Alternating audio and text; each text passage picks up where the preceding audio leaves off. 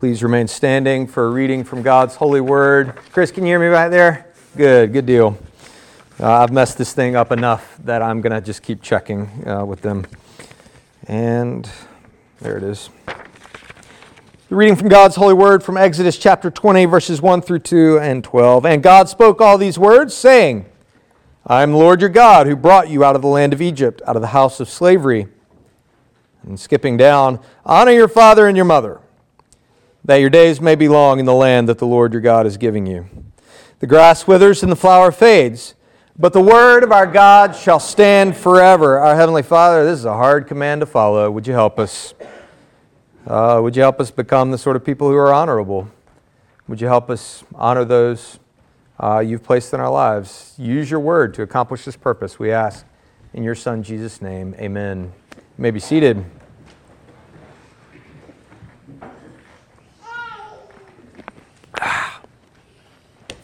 Well, greetings and welcome again to Christ the King, Savannah. We've been working through in our Sunday mornings the Ten Commandments. Just a little recap for those of you who haven't been with us. I see some new faces out there.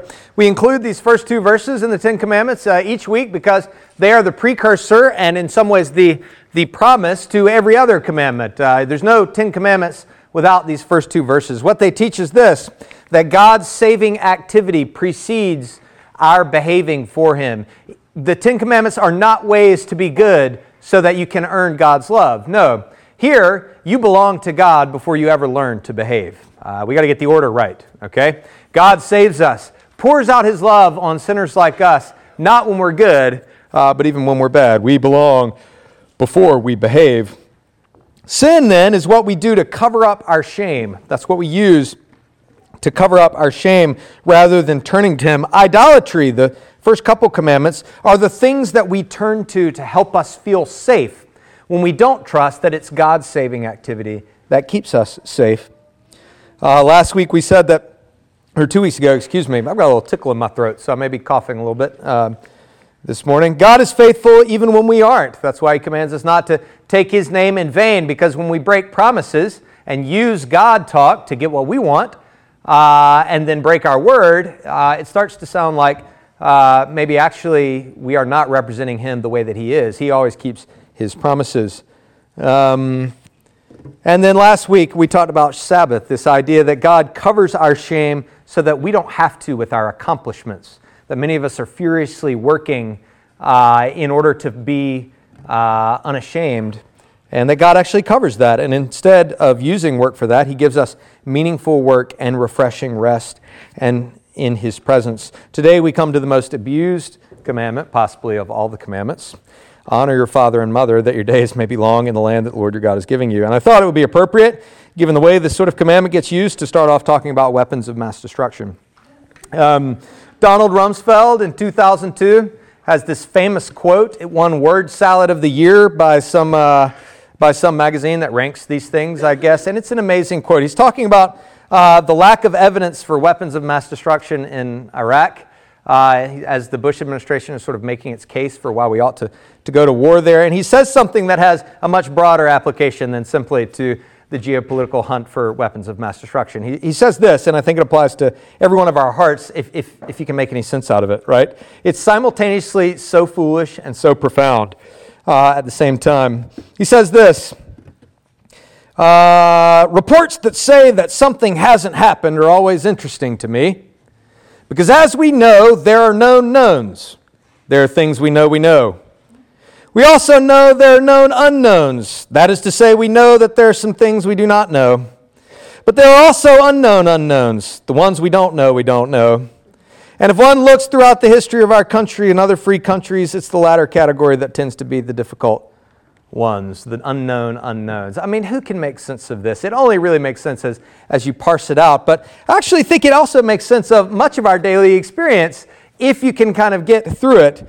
In RUF, the first call that I had as a pastor was as campus minister to RUF at SCAD, and we used to have this paradigm that we talked about that kind of mapped into your first 5 years of being a campus minister. But I think this is true for anybody doing anything that they've never done before, right? We said that you sort of move through 4 stages of doing this new thing. The first stage was what we called unconscious incompetence, right? You didn't know how dumb you were, okay? You had no idea. You couldn't even figure it out. This was your first year as a campus minister. You just showed up and you didn't even know what you didn't know about how to do this job, right? After a year, maybe two, of experience, all of a sudden you start to see all the mistakes you made that first year in your period of unconscious incompetence, right? That was the hardest phase, because phase 2 was conscious incompetence. You started to learn how dumb you were, but you still weren't good enough to fix this thing yet, okay? You still didn't know what to do about it. You just knew all the things you were doing wrong, okay? That's stage 2, conscious incompetence. Stage 3 was this. After a while, if you hung in there long enough, spent a couple years gaining experience, gaining wisdom, you would become consciously competent. If you really thought about it, you could start to get it right. If you really thought about it, you could start to get it right. Okay. And then the last stage, the best stage, some would say the most boring stage because there's no more challenges anymore, is conscious or unconscious competence. You just did the right thing without even thinking about it, right? You know, you would move through some of these stages. And I think these are the stages. This is the process of learning anything, right? It's not just about being a pastor or a campus minister. It's what Donald Rumsfeld is talking about in his Weapons of Mass Destruction discourse, that we live in a world where we do not know what we do not know. That's just what it means to be a human. When you are born, you don't know anything. You don't know anything. You don't even know what you don't know, right? The fundamental question, I think, is this: how do we live in this world of unknown unknowns when we are unconsciously incompetent, where we don't know what we don't know? How do we live? How do we survive? How do we get anywhere? So this commandment speaks to something far deeper than how to be nice to old people, right? That's not actually what's going on here. I mean, that may be one application of this commandment, but it speaks to something far different.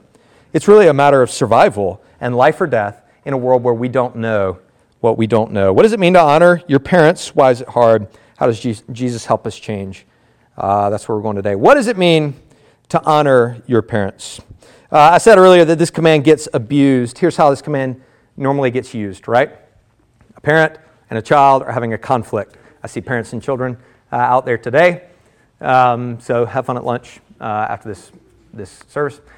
Kids, I'm working for you with this qualification, right? So pay very close attention if you're a child in this room, which all of you are, right? How it normally gets used is to stop an argument. It's a power move by older generations to make younger generations shut up when they're saying inconvenient things, right? That's how it goes.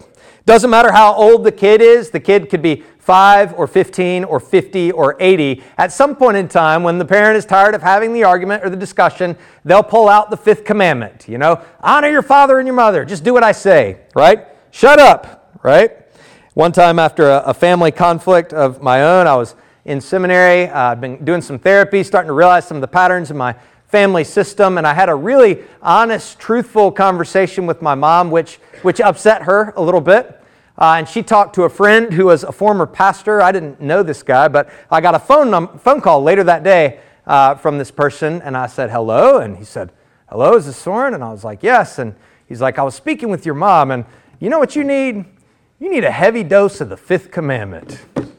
I said, who is this?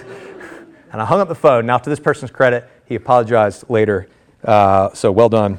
To that guy, right? This is how it normally goes, right? If a younger generation says something which upsets the emotional stability of the older generation, the older generation will say, honor your father and your mother. That's what you have to do, right?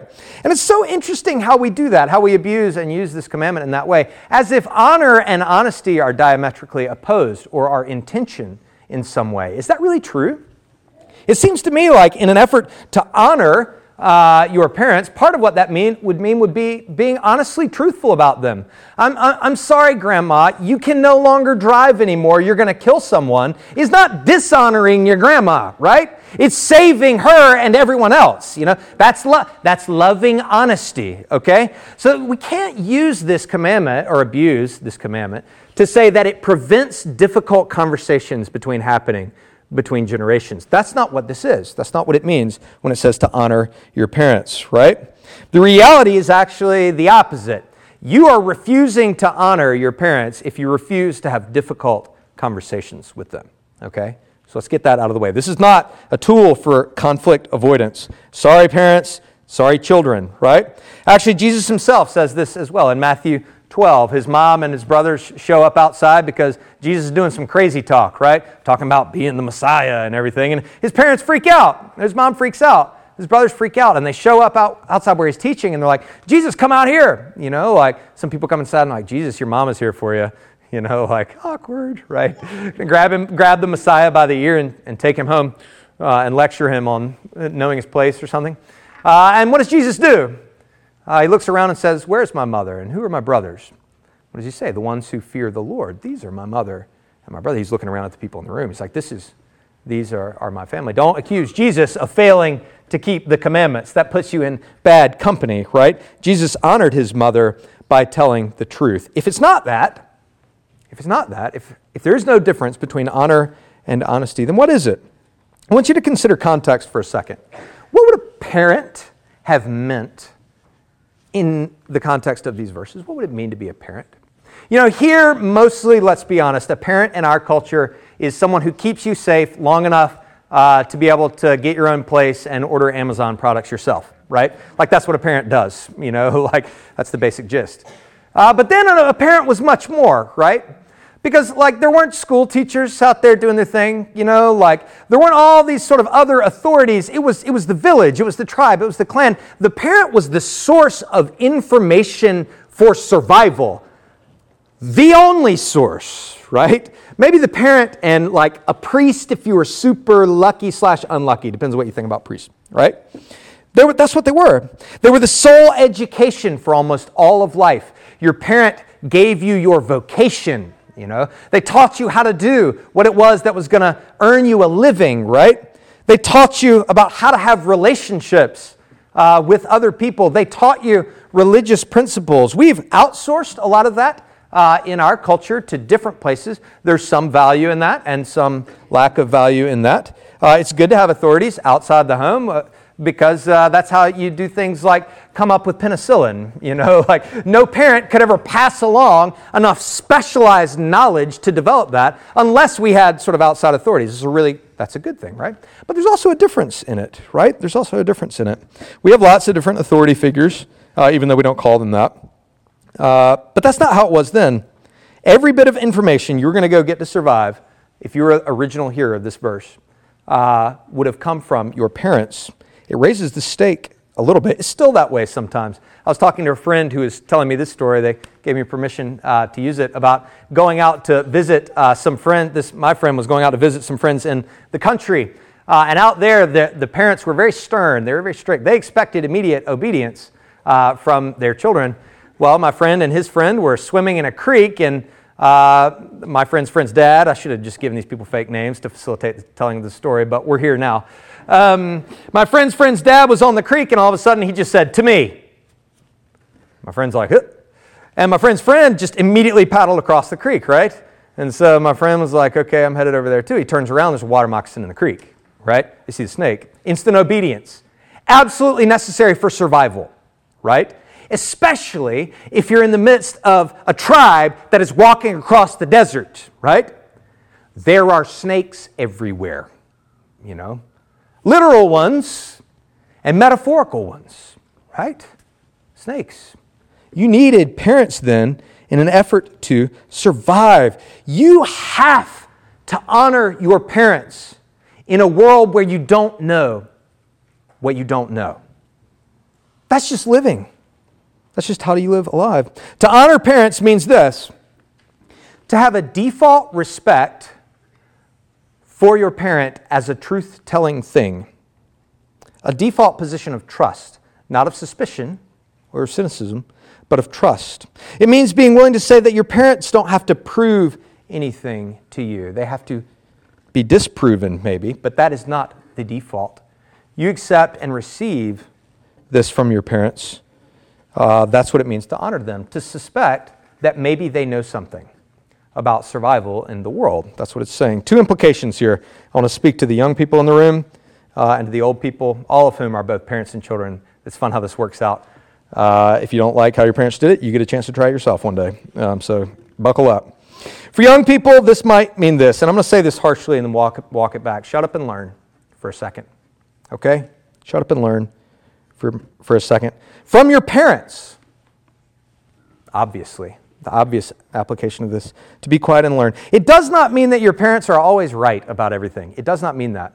But it does mean that actually you can approach your parents and your relationship with them from a position of, okay, what truth can I glean from this person, even if it's not the truth that they're attempting to dispense, right? There's this sort of de facto response of, something good and true is here. This person is still alive. They've made it this far. You know, like, it might be time to hush and learn what in their story has shaped the perspective that they're sharing from me. And how can I learn from that? Is there any truth to it that I may not have seen before? If you are young, it may be time to be quiet for a second and listen, or at least to lead with questions, right? It may mean this too, for all of us, to learn from traditions, old things from the past, which have survived for hundreds of years. C.S. Lewis makes this exact point in his introduction to Athanasius' On the Incarnation, this 1,800-year-old book. In the introduction, Lewis writes that everybody should read one old book and then one new book and then another old book. He said you should alternate constantly. He says it's not because old books are necessarily better than new books. It's just that they're different. They have a different perspective. They have different failings, different blind spots, different attributes, different assets. The thing that makes them valuable, these old books, is that they aren't us. He said, he's not being conservative here. He's saying, if we had books from the future, you could read those too. That's fine. But until somebody comes up with a book from the future, all we have is books from the past. It's worth reading old books to learn from them, right? Here at Christ the King, we try to sing old songs, you know. Sometimes the language is clunky in the hymns. I get it. Sometimes it's not the language of your heart. I get it. That's exactly why we do it.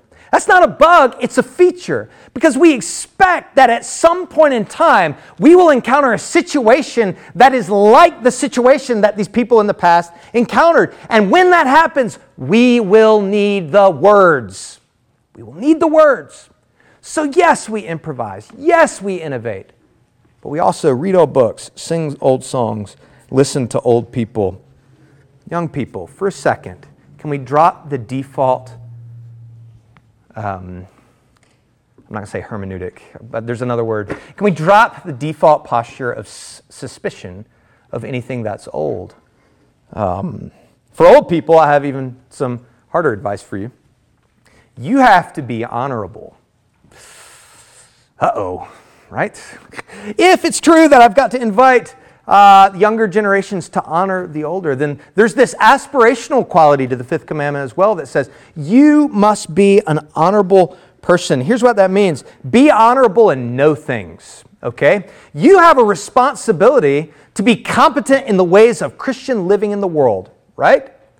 Not to check out, not to disengage, but actually to know things, right?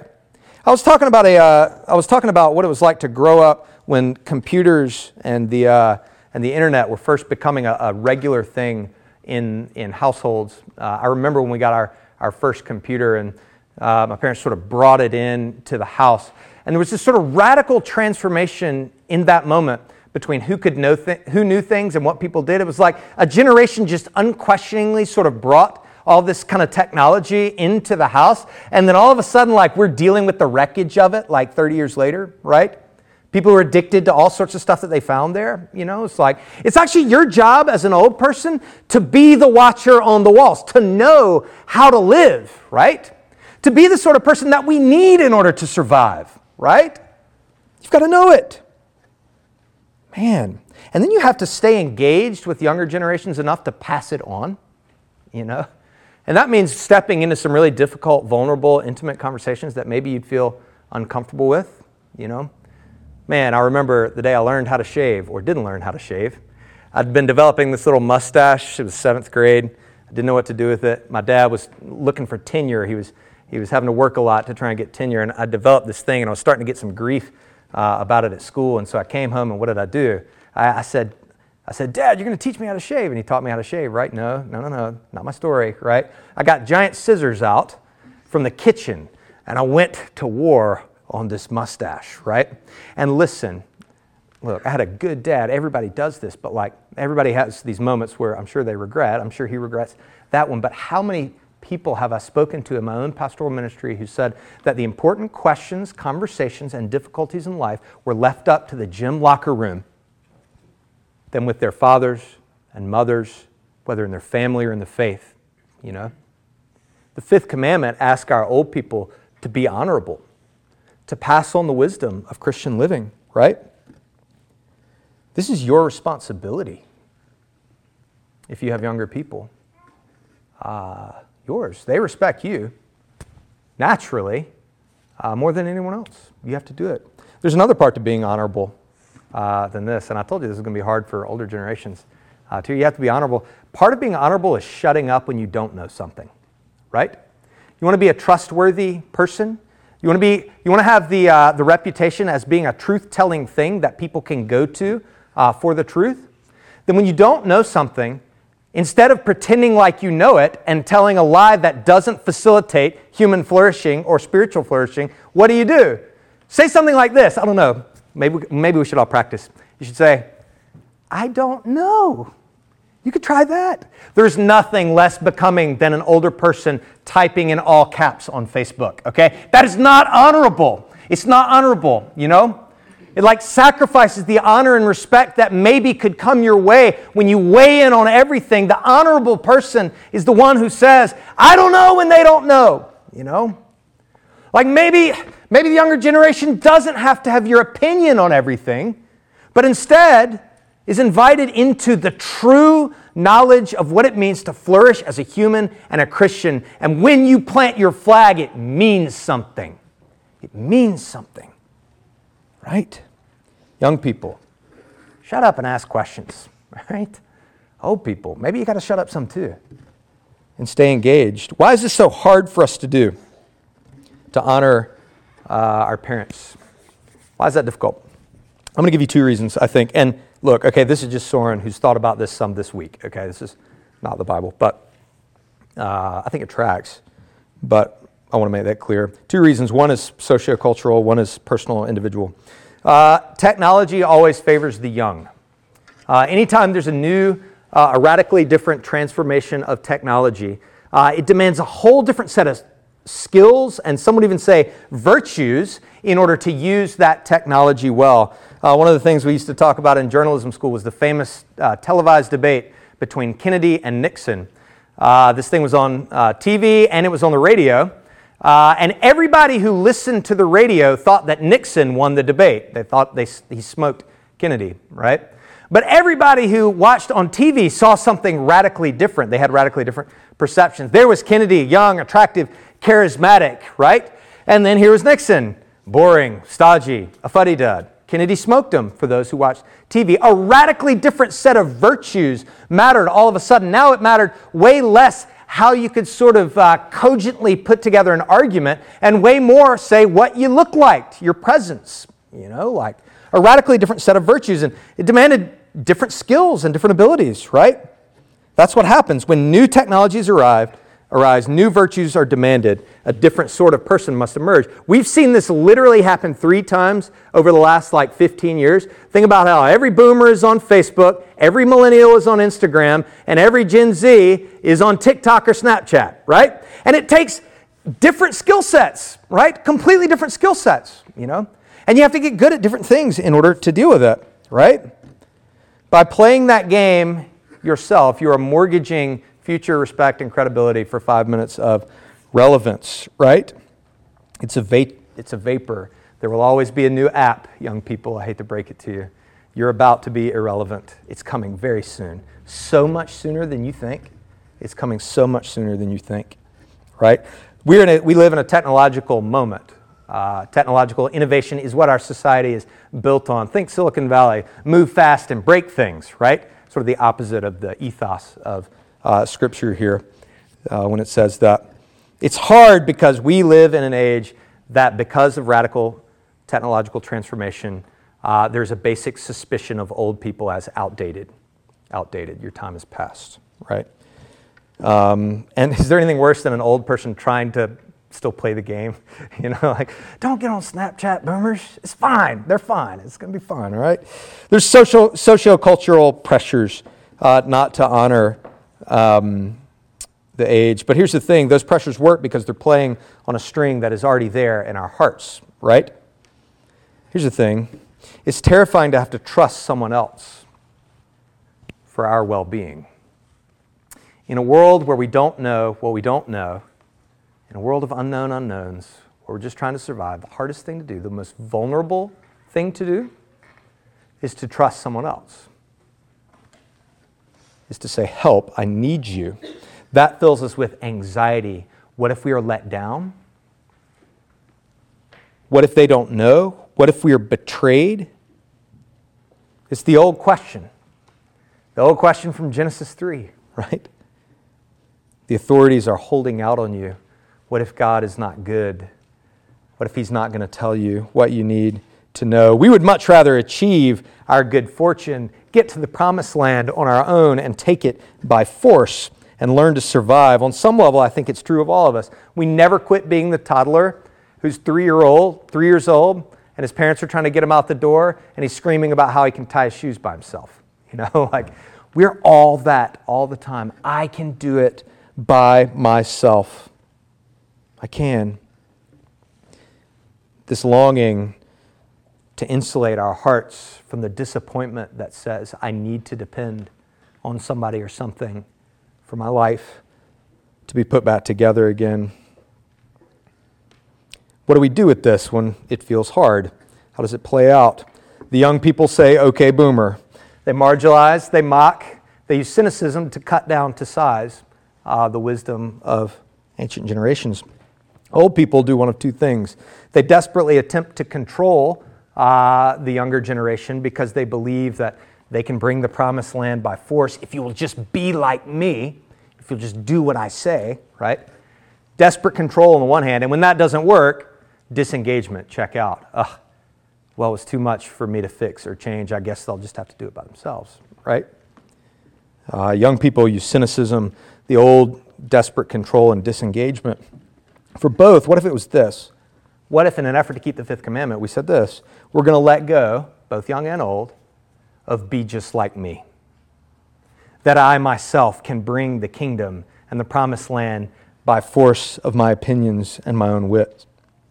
To honor and to be honorable is terribly vulnerable and painful. It means letting go of control and your own efforts to force the promised land into existence. How are we going to do that? How are we going to do that is the question, because it's hard. It's deeply countercultural. That's actually exactly what God speaks to.